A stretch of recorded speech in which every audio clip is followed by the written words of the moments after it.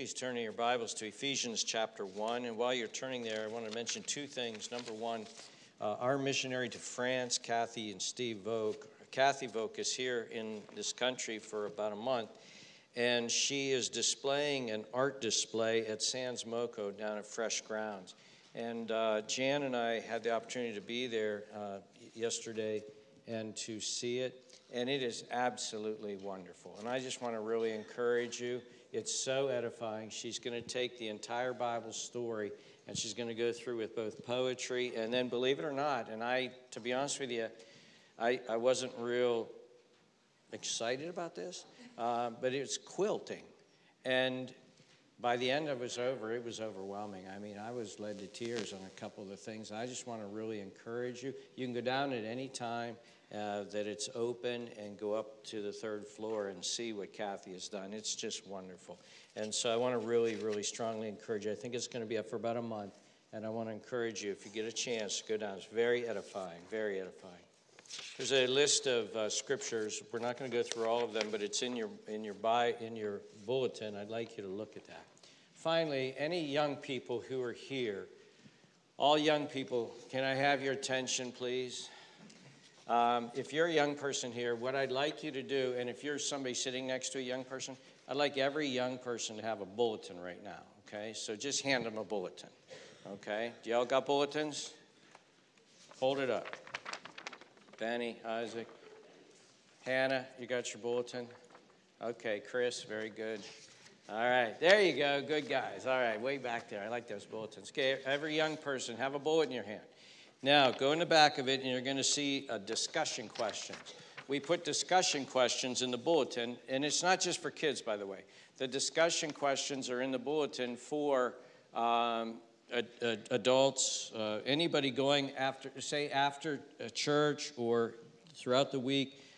They're for you to discuss. But I wanted to point them out to the kids because we really encourage your parents to teach you and to teach you how to listen to a sermon.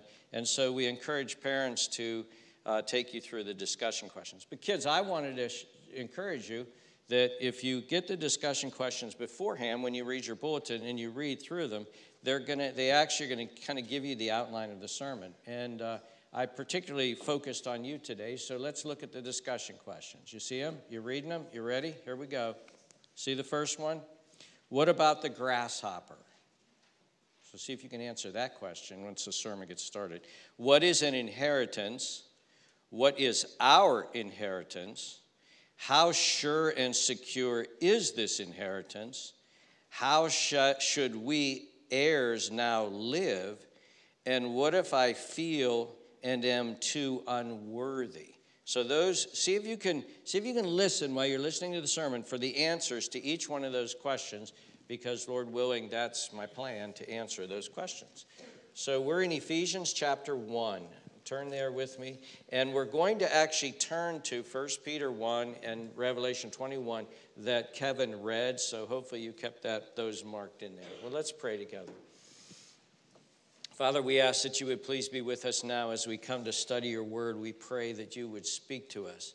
We pray that you would help us. We pray that you would transform our minds and renew them so that we would not think in conformity to this world. We wouldn't be thinking like the world, but that we would have transformed minds and we would be thinking the way you want us to now think. And in this topic this morning, it's very important for us, Father. We pray, give us grace. Change the way we think. Change our outlook on life. Change our attitude, we pray. Help us, we pray, not just for this morning, but for the rest of our lives. And each week, each day, help us to see things as you want us to now see them. Give us grace, we pray. In Jesus' name we ask. Amen. We're going to be studying together primarily one verse today, which is verse 11. We've been studying through Ephesians chapter 1, and we're at verse 11 where it says this: In him also we have obtained an inheritance, being predestined according to the purpose of him who works all things according to the counsel of his will. Now, the main part of this verse is about inheritance, and that's what we're going to look at. But the middle part of this verse is one of those sweeping, dramatic statements of the overall sovereignty and predestination of God. Those verses that just kind of, whoa, your mind's like, whoa, where's this going? What does this mean? So I thought the way that I would actually help us to sort of grasp this better is by telling you a story, but it's actually not a story. It's actually history, and it has to do with a grasshopper, okay? If you were to go to London and you were to go see what's called the Royal Exchange, and the Royal Exchange is a massive building like we would see down in Washington, D.C., and it's actually where the Stock Exchange of Great Britain takes place there. The Royal Exchange building was built by a man named Sir Thomas Gresham. And Sir Thomas Gresham, at the very top of that building, you can still see it today, there's a weather vane. And at the top of the weather vane, there's a grasshopper. There's a grasshopper sitting there, okay? Why is that grasshopper on the weather vane? And in fact, you can Google that, and there's be all kinds of articles because people wanted to know, why is that grasshopper on the weather vane? So I'm going to explain to you why the grasshopper is on the weather vane, and if you ever go to another trivia night like we had last night, and this question comes up, you got it, okay? So here we go. The reason why that is there is because in Thomas Gresham's history, it was either his father or his grandfather or something. Thomas Gresham, by the way, was an extremely wealthy man. He was a faithful Christian man. He was a very godly man. He actually suffered for his faith under one queen, and then under another queen, he was magnified up because she was a Protestant queen, and he built this building, and that's where the banking of England took place. Anyway, Thomas Gresham's father, or one of his relatives, was born to a very poor girl, and she was pregnant out of wedlock, and she couldn't keep the baby, and she was so poor that she took the baby when he was born. She wrapped him up, and she took him out into a field, and she laid him in the weeds of the field, and she walked away. And she just couldn't handle this baby. She couldn't afford to have this baby. The baby was laying out there in the field, and a young boy came in the field, and he was walking through the field. He would have never seen the baby because the baby was down in the weeds like this. He was just walking through the field, and all of a sudden he heard a grasshopper chirp. And when he heard the grasshopper chirp, being a boy, he forgot everything else he was supposed to do, and he went looking for the grasshopper. And the grasshopper chirped, and he was going to look for this grasshopper, and the grasshopper chirped, and here the grasshopper it chirped. The grasshopper was sitting right next to this baby. And the boy picked up the baby, and he took the baby home, and the family raised the baby, and it became Thomas Gresham's father or grandfather. I can't remember which one it is, okay?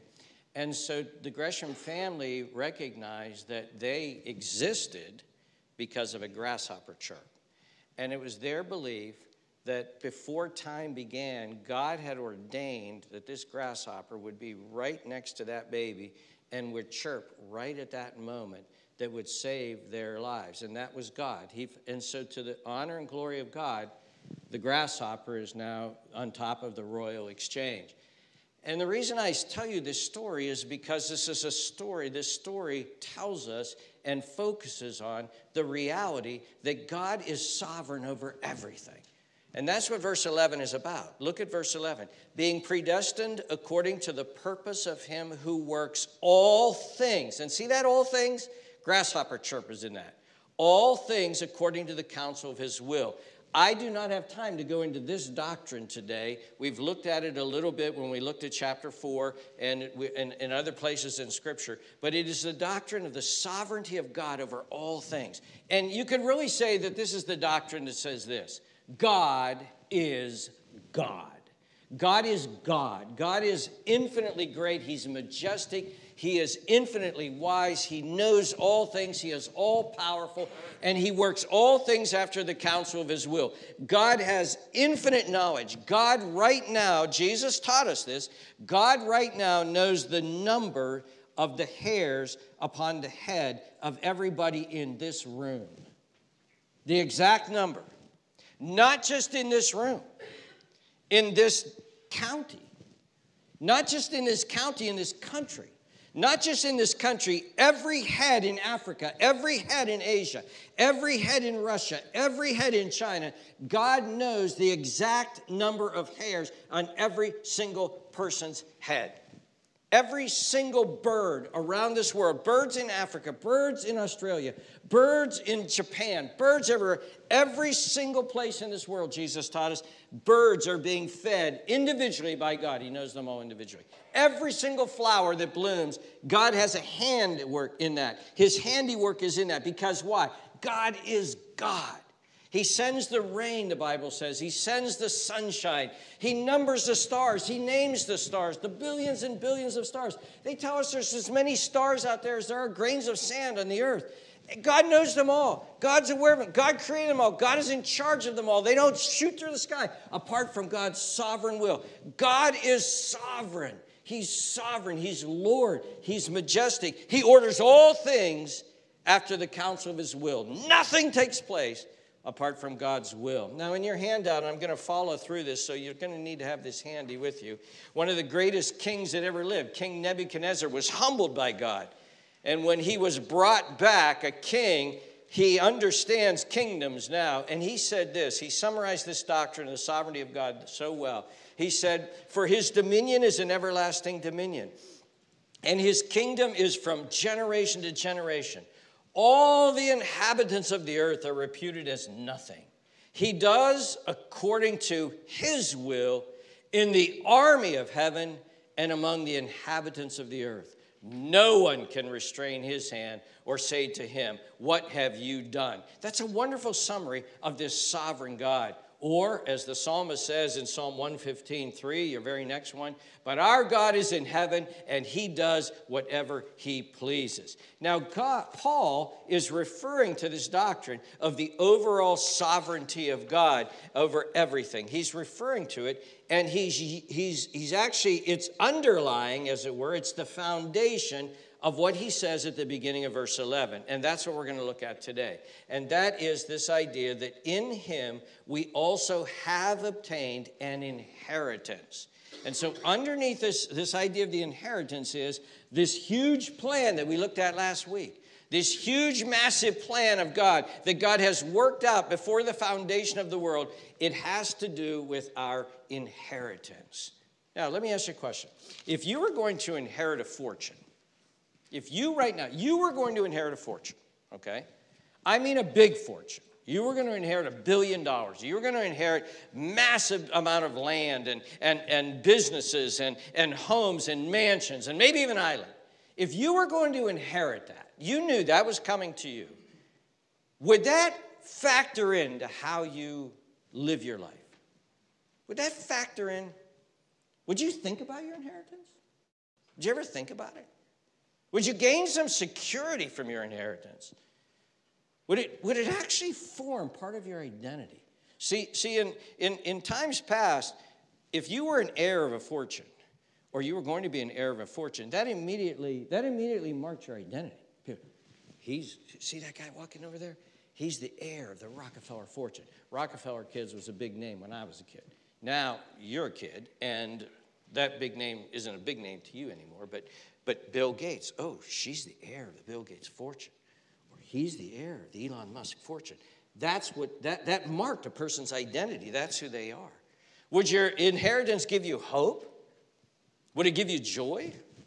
When you had a present financial struggle, maybe right now you don't have your inheritance, so you're driving around an old rusty subcompact. And it breaks down, but it doesn't matter because someday you're going to be a billionaire. You see, you would be aware of your inheritance. You would think about your inheritance. You would say, a vast inheritance is coming to me. Well, you know what, dear friends? It's true about you. It's true about you. And that's what we're going to look at. The New Testament apostles believed in this inheritance that was coming to all believers. And they urged their readers to. See this handout that I've given you? Those are some of, not all, some of the times that the word inherit, heir, inheritance is used in the New Testament toward New Testament Christians. Look at all of that. And it's good. It's Paul, and it's James, and it's Jesus, and it's Peter, and it's the book of Acts, and it's the book of Hebrews. And this is everywhere. This is everywhere. And that's what we want to look at today. It's also in the book of Ephesians, this inheritance. Look at, again, we're looking at verse 11. In him also we have obtained an inheritance. Look at verse 14. who is the guarantee of our inheritance. Look at verse 18. The eyes of your understanding being enlightened, that you may know what is the hope of his calling and what are the riches of the glory of his inheritance in the saints. Flip over to chapter 5 and look at verse 5. Chapter 5, verse 5. For this you know that no fornicator, unclean person, or covetous man who is an adulterer has any inheritance in the kingdom of Christ and God. And so this idea of the inheritance is huge. Well, let's ask the question, kids. You following? Let's ask the question. What is an inheritance? What is an inheritance? Well, kids, if you don't know this, an inheritance is what somebody usually, once they die, gives over to you. It could be your parents, and you've inherited something from them. It could be a rich uncle who, when he dies, he leaves it all to you because he really likes you. You're his favorite niece or nephew. And that would be what an inheritance is. It's all of his wealth that comes to you. And so an inheritance is a gift. Inheritance isn't something that you earn. Inheritance is something that is just given to you because somebody loves you or somebody is warmly disposed toward you. They sign you on as being their heir, and you're going to inherit it. Now, in some ways, inheritance is a right. There's certain laws of inheritance, and it's a right. Children normally are heirs in that sense. In fact, in your handout, if you look at the next verse, Romans 8, it says this: the Spirit himself bears witness with our spirit that we are children of God. And if children, then heirs. Now, you see that little phrase there, if then? If children, then heirs. That's the idea that inheritance usually follows family line, and therefore there's a sense of a right to it. There's a sense that it's appropriate. And then he goes on to say, heirs of God and joint heirs with Christ, if indeed we suffer with him, that we may also be glorified together. For I consider that the sufferings of this present time are not worthy to be compared with the glory which shall be revealed in us. Now, what I've given you in this handout, we're not going to go through every one of these verses, but if you would like to go back and you would like to study inheritance and pray through these scriptures, I gave them to you for this. But notice here, inheritance and suffering actually tie in together. They're not separated, and you can go back and meditate on that in this. But notice here that in our book of Ephesians, remember in Ephesians, we looked at the fact that in chapter 5, we were predestined to adoption as sons. The actual, if you'll remember, back when I was teaching on that, the actual idea of adoption in Roman society oftentimes really was tied together with inheritance. It was people who didn't have children and they had this vast lands and all of this money and all these mansions. They would adopt somebody in order to give them the right of inheritance so that all of this stuff would come to them. And so this tie-in between adoption and inheritance was actually a very important part of Roman culture that Paul is writing in and trying to help these Ephesians to understand this. And so that's what inheritance is. But also, inheritance is a loving gift from parents. Parents who have the wealth and the ability to give to their children or say, I want my children well provided for. I want my children's well-being to be taken care of. I'm concerned about my children, and so I'm gonna bless them with this inheritance. And so you might have a man who has some wealth and some significance, and he could stand there with his son or with his daughter, and he could say, son, he said, all of this will be yours one day. I'm building this business. I'm making this all for you, for your well-being. Or he can have his daughter, for you, for your well-being, kids. This is what I'm doing. And he could be excited about that and exuberant about that he wants his children to be blessed. Look at Matthew 25:34. Jesus is speaking and talking about the end, and he says this, then the king will say to those on his right hand, and catch the joy in this. I think there's joy in this. Come, you blessed of my Father, inherit the kingdom prepared for you from the foundation of the world. Now, for those of you, and most of you here now are Ephesians experts, you'll recognize right away the tie-in between that verse and Ephesians 4, where it talks about before the foundation of the world. Here, Jesus is using the same language Paul did, but here, notice, look, he says, come, My Father, you blessed of my Father, inherit the kingdom prepared for you before the foundation of the world. This is a father saying, son, look what I did for you. Daughter, look what I did for you. Look what I provided for you. This is the inheritance. And that's the idea that he's coming to. So then that leads us to our question. What is our inheritance? What is our inheritance? Well, we can answer this in many ways, and the Scriptures does. Look at Matthew 19:29. For everyone who has left houses or brothers or sisters or father or mother or wife or children or lands for my name's sake shall receive 100 more and inherit eternal life. Let that sink in a little bit. Eternal life. Sometimes we just say these things too quickly. Eternal life. One of the things that we will inherit is eternal life. We won't succumb to disease. We won't succumb to death. A massive heart attack won't be the end of us. We will have eternal life. We will live forever and ever and ever as a gift, as an inheritance from God in Christ. So that's one of our inheritances. The other part of our inheritance, or the other way this is described, because it's an actually multifaceted inheritance.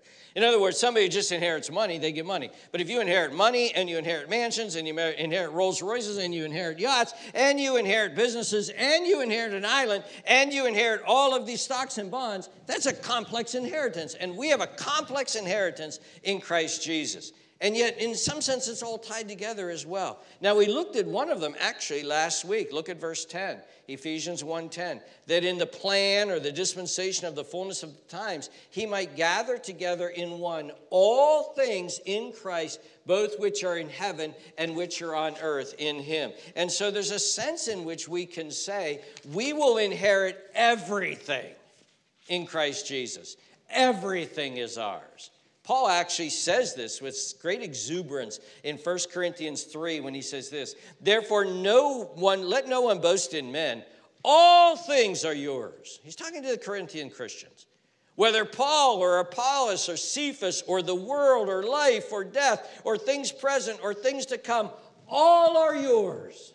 And you are Christ and Christ is God's. Remember how I started the sermon out and I said, do you think about your inheritance? Does this form your idea, your identity as you look at life? Look at these New Testament Christians. Look at these guys. These guys had a sense that this is already ours.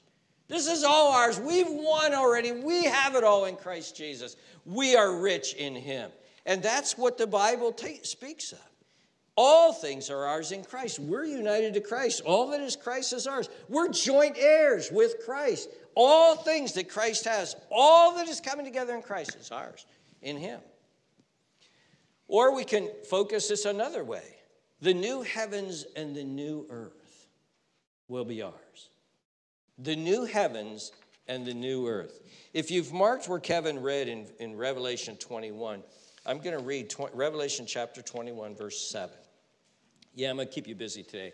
I'm under the assumption you came to church to learn something, so I'm going to make you learn. Okay, so here we go. Revelation 21:7. He who overcomes shall inherit all things, and I will be his God, and he shall be my son. Now notice that this is in the context of 21:1. Now I saw a new heaven and a new earth, for the first heaven and the first earth had passed away. Now notice here, this is in the context of the new heaven and the new earth. And here, Jesus, the Spirit is saying, as it were, he who overcomes shall inherit all things, in verse 7. All things shall be yours. It's kind of like what it says in Matthew 5:5 in our handout. Blessed are the meek, for they shall inherit the earth. Yeah, I've been meditating on this all week. As I've been driving around, as I've been thinking, as I've been looking out my little backyard to a big field that I don't own, to woods that I don't own, as I've been riding my bike and I go past woods that I don't own and fields that I don't own, and houses that I don't own, and I look at the sky, which I don't own, none of that. In fact, they say when you die, you only own about 6 by 3 where you're buried. That's about all you own in the end when it's all said and done, okay? And now some of us don't even own that. Some people are just going to own an urn, I guess, or wherever they don't own nothing. But I've been driving around and I'm saying, I'm going to own all this. I'm going to own that. I'm going to own that stream. I'm going to own that field. I'm going to own those trees. I'm going to own those mountains. I'm going to own the sky. I'm going to own that sun. I'm going to own these stars. I'm going to own this whole earth. And then I corrected myself. I said, Todd, you shouldn't say that. You should say, we're going to own all this stuff. The people of God, this is ours. We're going to own all of this. Now let me kind of help you to understand something. I love the outdoors. I'm oriented toward that. I love the outdoors. I love the birds, and I love the squirrels. We're going to own all them, by the way, someday. I love the trees. We're going to own all them someday. But we also live in a fallen world where there's decay and where there's death and where there's thorns and thistles and mosquitoes bite. They haven't been rehabilitated yet. And there's all kinds of ugly stuff going on here and everything. There's rotten roadkill. There's ugly smells and there's bad stuff. Now imagine you were going to inherit a castle. A castle. You've seen these castles in England. You're going to inherit a castle, okay? But there's one problem with your castle. It's in disrepair. There's flaking paint in your castle. The floors have buckled. Water is dripping down in your castle. It smells musky. The woodwork has been all stained. Windows are broken in your castle. The grounds have grown up into weeds and all kinds of thorns and thistles. But it's your family castle, and when your dad dies, it's going to be your castle. And your dad's hobbling around in the castle, and you're like, this castle stinks. This castle is musky. I'm not even sure I want this castle. But imagine before you inherit the castle, Dad, dear old Dad, got on it, and he had the entire castle redone. The entire castle redone. All of the floors are new and shiny. All of the woodwork has been refurbished, and it's beautiful. All of the windows are beautiful again. The stained glass windows have been reglazed, and they're all beautiful. The roof is absolutely new, and there's metalwork everywhere. And the outside stone has been all sandblasted, and it's beautiful. And the yards have been all terraced again, and the flowers are all blooming again. And it terraces down to the beach, and all of that has been cleaned up. And you walk in there, and everything just looks so shiny and smells so new and is so fresh. And this is going to be your castle, and you're like, yes! Yes, what God is going to do is renew and restore this whole earth, this new heavens and new earth. Restore it all. Sin is gone. Decay is gone. Death is gone. Evil is gone. It's cleansed. It's restored. Behold, I've made all things new again. And then you know what God's going to do? He's going to hand you the keys. And he's going to say, this is yours. It's all yours. I did this for you. I did this for you. And we are going to inherit the earth. The meek shall inherit the earth. But we're not done yet. You say, what do you mean? God's saying, I'm giving you all the stars, all the planets, everything is yours. All of it is yours. The oceans are yours. We're not done yet. There's more, there's more, there's more. You say, what could possibly be more? Our inheritance, the Bible says, is God. God. In Deuteronomy chapter 10, you see it there in your handout. That's the Old Testament. And it is referring to the tribe of Levi. See, remember they had 12 tribes? Well, they all got land, except for the tribe of Levi. They didn't get any land. But notice what it says in Deuteronomy 10:9. Therefore, Levi has no portion nor inheritance with his brethren.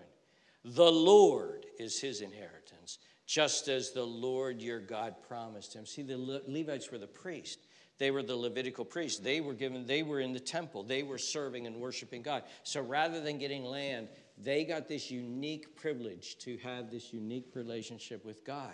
And that is what the Bible teaches about us. If you're still there in Revelation 21, notice what it says in verse 3. It says, "And I heard a loud voice from heaven saying, Behold, the tabernacle of God is with men, and he will dwell with them, and they shall be his people. God himself will be with them and be their God." If you loved your father and your father had a musky old castle, and then your father loved you so much that he spent several millions of dollars fixing that castle so that it will be special for you, so that it will be clean, so it will be nice, and you finally get that castle. Why? Because your dad died, and you'll never be around your daddy. You won't talk to him again. You won't see him again. You'll enjoy the castle, but there will be a void. He won't be there. In the new heavens and the new earth, that's not going to be true. In the new heavens and the new earth, God is going to redo it, refurbish it, replenish it, make it beautiful, all for us.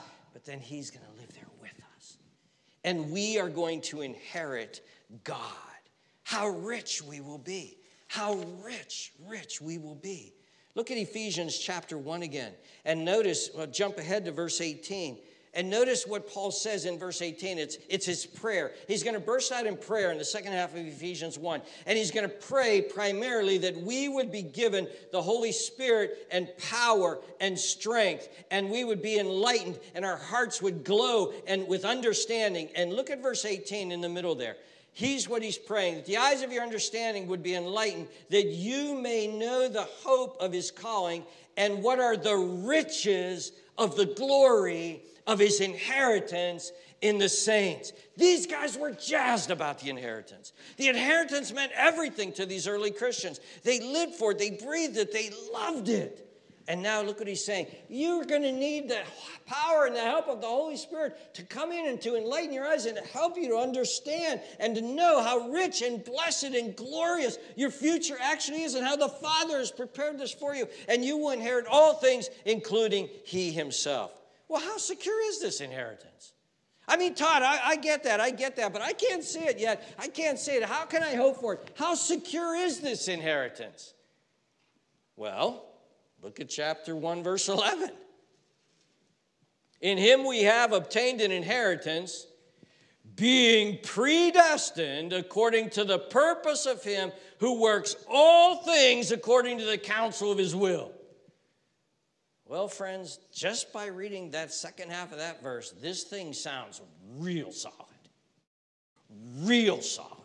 The sovereign God of the universe who works all things after the counsel of his own will, who predestines all things according to his will, who makes a grasshopper chirp, planning that for billions of years to save a young child's life so that that will definitely happen. This God has promised this inheritance to us. It's going to be ours. Kevin also read from us from 1 Peter. If you've saved that, then turn to it now. If you haven't, just listen while I read to you.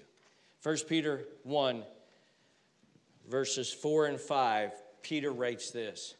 To an inheritance, part of what we gained in Christ, to an inheritance incorruptible, that means it can't rot, it can't rust, undefiled, and that does not fade away. Check out the next words here. Reserved in heaven for you. God has got this thing reserved for you. And look at verse 5. Who are kept by the power of God through faith for salvation, ready to be revealed in the last time. Not only is the inheritance preserved for you, but you're going to be kept for the inheritance. This thing's secure. This thing is secure. I'm not a betting man, but I'd say bet the farm on this one. You are going to have this inheritance. Well, then that leads us to the final question then. How should we as heirs live? How should we as heirs live? What does this mean for us? What does it mean that we're supposed to have this inheritance? Let me read to you something. It's from Dr. Martin Lloyd-Jones's commentary on this verse. And he says this. Were we to grasp this as we should, we would not only be the happiest people on the face of the earth, we would also rejoice with joy unspeakable and full of glory. Here he's quoting 1 Peter. we would do so because with Paul, we would realize that we have an interest in all this. We have a stake in it. We belong to the people who are going to share it. The great day is coming when sin and evil will be destroyed and the devil will be cast into the lake of perdition. This perfect harmony will then be restored in the entire cosmos. Such is the blessing that comes to us, to one who is in Christ, a Christian. He is an heir of all blessing. He is going to be an inheritor of it. And so are all who are united with him. And so we look forward together. We look forward together. And then he goes on to say this. The kingdom of God and of his Christ is coming, and nothing can stop it. And we who are in Christ are certain to be there. Dear friends, this is what we should do. This should loom large. This should have a huge impact upon our lives. And certainly by looking at this list, it had a huge impact upon Paul and Peter and James. And Jesus himself told us this is the impact that this should have. We have an inheritance. It is coming. And therefore, we should be people who are forward-looking. We should be people who are forward-looking. We should be people who are confident. We should be people who are assured. We should be people who are brave, who walk through this life boldly. We should be people who have a glow. We should have a glow. What am I talking about, this glow? You know the glow of joy, the glow of anticipation. It's the glow that children have on Christmas Eve. It's the glow that they have, the little excitement and lightness that they have. It's the glow that a dear man and woman have on the eve of their marriage and right after their engagement. It's the glow that they have. It's the glow that parents have when a new baby is put into their arms. It's the glow. It's that glow that they have. And you and I should have this glow of this inheritance, of this new heavens and new earth, of Jesus coming again, of all things being made right, of us being a part of that, of us being in that, of us rejoicing in that, and of us being there forever and ever and ever and ever. We've been going through some pictures. Jan's been going through some pictures that we have from my mom's house, and we've actually found some obituaries, and I've been doing the math. And dear friends, my grandfather has been in eternity. My grandfather, who died when I was 10, has been in eternity now longer than he was alive on earth. Dear friends, this stuff goes fast. This stuff goes real fast. And dear friends, we are going to be there forever and ever and ever because we're going to inherit eternal life. This should affect us. It should affect us in a powerful way. Lloyd Jones goes on to write this. Men and women who believe this truth and who know that it is true are not over interested in this world and what happens in it. I like that. They're not over interested in this world and what happens in it. This world is passing away. This world is going to come under wrath. They're looking forward to the future world. It should affect our present, and it should affect how we approach life. Look at our handout again. Colossians 3 says this, if then we were raised with Christ, seek those things which are above where Christ is, sitting at the right hand of God. See, that's our focus. Our focus should be there, the inheritance. Set your mind on things above and not on things on the earth. For you died, and your life is hidden with Christ in God. When Christ, who is our life, appears, then you will also appear with him in glory. You say, yeah, I know, this is great. You got me all jazzed up. This is high theology. This is great. But where does it fit into my practical life? Well, I'll tell you what, look at the next verse. Colossians 3, 23 and 24. And whatever you do, do it heartily as to the Lord and not to men, knowing that from the Lord you will receive the reward of the inheritance, for you serve the Lord Christ. Now look at that verse. Guess who that verse was written to? Oh, well, Christians. Middle-class Christians in the year 2023. And so I should do that. Well, yeah, it has been, but that's not who it was originally written to. That verse was originally written to slaves. Slaves, Paul says. He says a few things, then he says this. Whatever you do, do it heartily as to the Lord and not to men. He told slaves, work with all you got.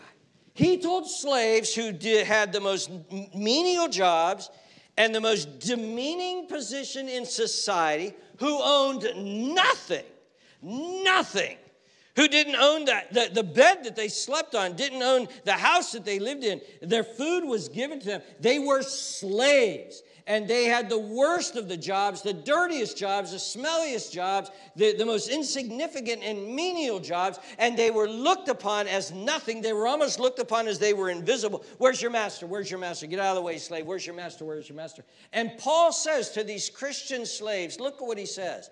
Whatever you do, roll up your sleeves and do it with all your heart. Do it with all your heart. You know why? Because you're not serving your master, your human master. You're serving your earthly master, your heavenly master, the Lord. And knowing that from the Lord, you're going to receive a reward for your faithful service to him, the inheritance. You serve the Lord Christ. This was supposed to impact the way they saw their life and the way they lived their life. They were going to live for Christ. And this blessed poor people all through the centuries and the ages. Look at James chapter 2 and verse 5. Listen, my brethren, has not God chosen the poor of this world to be rich in faith and heirs of the kingdom which he promised to those who loved him? We are going to be heirs. How should this impact us? It should impact us by living holy lives. Why should this impact us to live holy lives? Well, look at Ephesians 5:5. Ephesians 5:5 says this. For this you know, that no fornicator, unclean person, or covetous man who is an idolater has any inheritance in the kingdom of Christ and God. Let no one deceive you with empty words, for because of these things the wrath of God comes upon the sons of disobedience. You see, heirs of the kingdom say this: there ain't nothing stopping me from getting there. There ain't nothing stopping me from getting there. I am not going to participate in the sins of this world. I'm not going to give myself to this corruption of this world. I'm not going to give myself to the covetousness of this world so that I live for things, I live for stuff, I live for money. That ain't going to happen. You say, well, good, Todd, I'm good at that. I got that one. Well, look at Hebrews 6.